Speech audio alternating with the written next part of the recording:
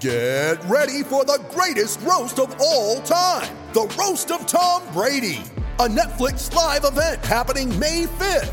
Hosted by Kevin Hart, the 7-time world champion gets his cleats held to the fire by famous friends and frenemies on an unforgettable night where everything is fair game. Tune in on May 5th at 5 p.m. Pacific time for the Roast of Tom Brady, live only on Netflix. You ready? Showtime. On May 3rd, summer starts with The Fall Guy. Let's do it later. Let's drink a spicy margarita. Make some bad decisions. Yes! Audiences are falling in love with the most entertaining film of the year. Fall Guy. Fall Guy? Fall Guy. That's what the poster said. See Ryan Gosling and Emily Blunt in the movie critics say exists to make you happy. Trying to make it out? Nope. Because I don't either. It's not what I'm into right now. What are you into? Talking. Yeah. The Fall Guy. Only in theaters May 3rd. Rated PG-13.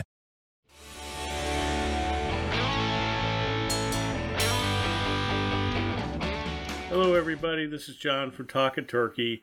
The recording that we did for the first recording of the season has sort of been hurt, is probably the best example, because it's not invalid, but as everybody knows, the UVA opener next weekend has been postponed, and Virginia Tech Hokies won't be kicking off until the 26th of September with our friends from NC State again. So if everybody will just be patient, please take a listen.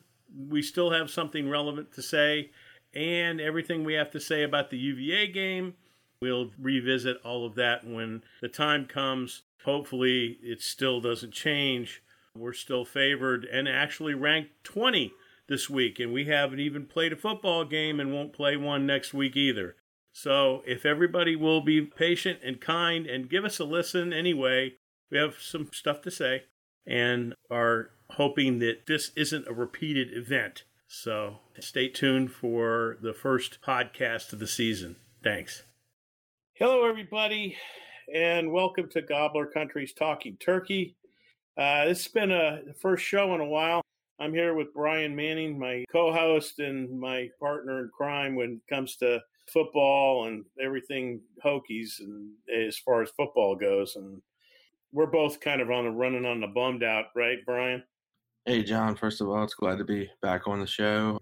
We're just anxiously and cautiously awaiting football season, if it really happens or not. So right now, looks like we're going to happen, but still a long way to go. It's a week-to-week situation.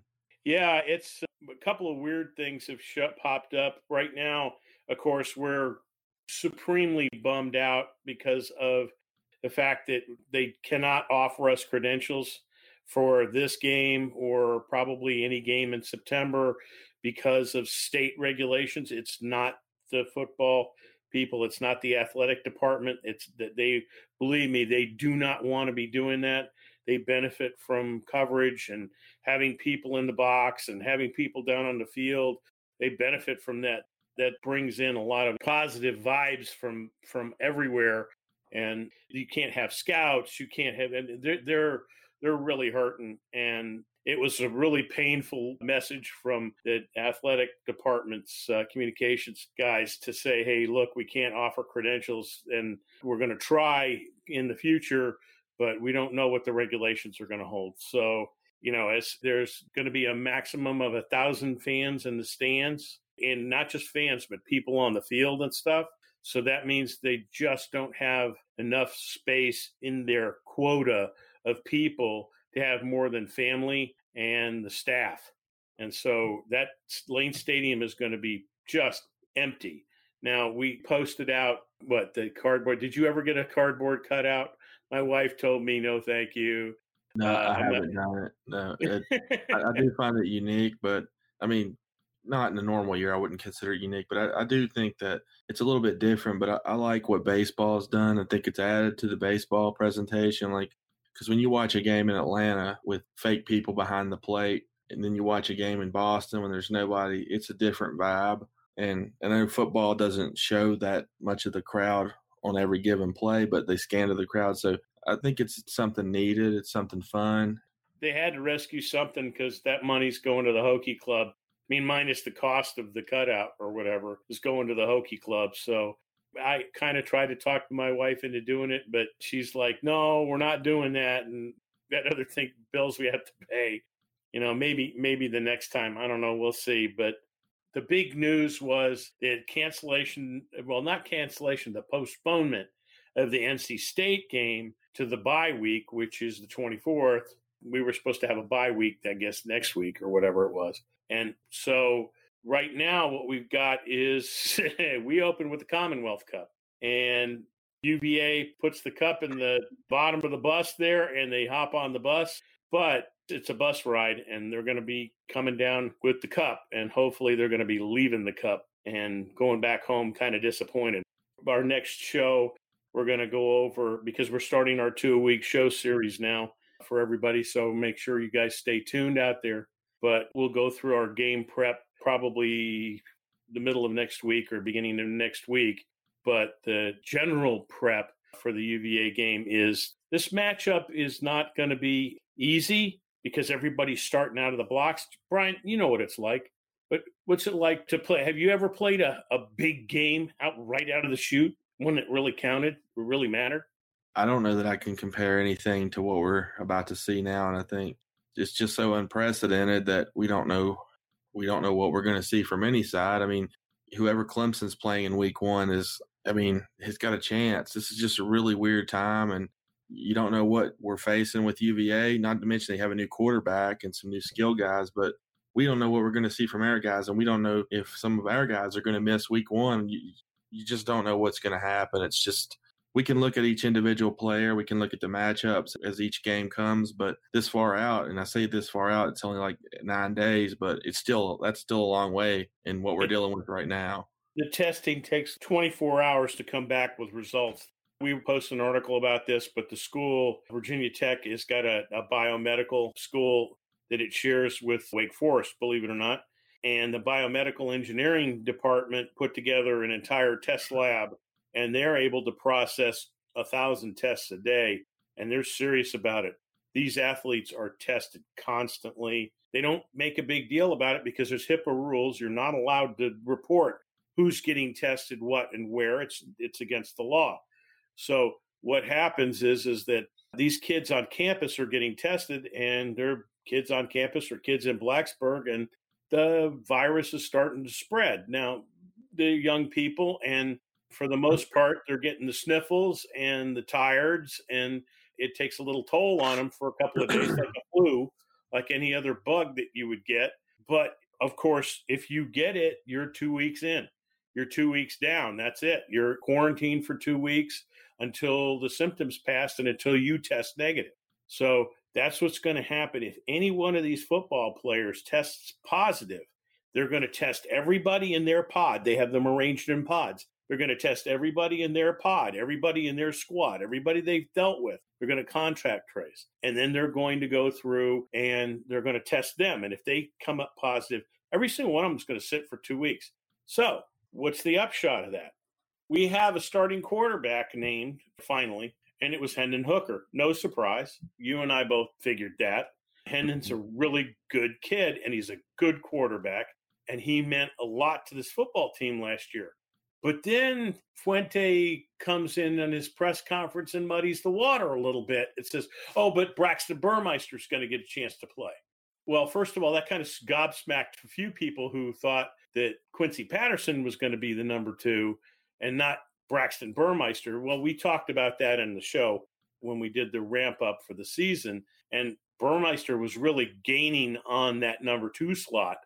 I would have rather Fuente just said, Hooker's going to be the number 1 quarterback. I don't know what you're feeling about that. I that's what I would have said. I just said Hendon's starting, and then I would have left it at that. Yeah, I don't think you say that because it shows it can be construed by your fan base as a lack of faith in the number 1 guy, or that there's going to be a quick hook on him.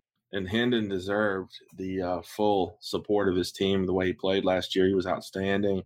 I think people sleep on how good he really was last year, and he kept getting better, and he's still got 2 years to play. So I've heard very good things about Braxton Burmeister. I really have, and I think in any other year, I think he wins the starting job, but I don't know how you pass up Hooker because he was incredible last year. He's incredible within this offense, and he was just scratching the surface. So, yeah, I don't know. I saw the press conference. I could almost see, and I put it in the article, I could almost see Fuente kind of step back and go, "Ooh, maybe I shouldn't have said that. Maybe I should have just left it at that and kept my mouth shut."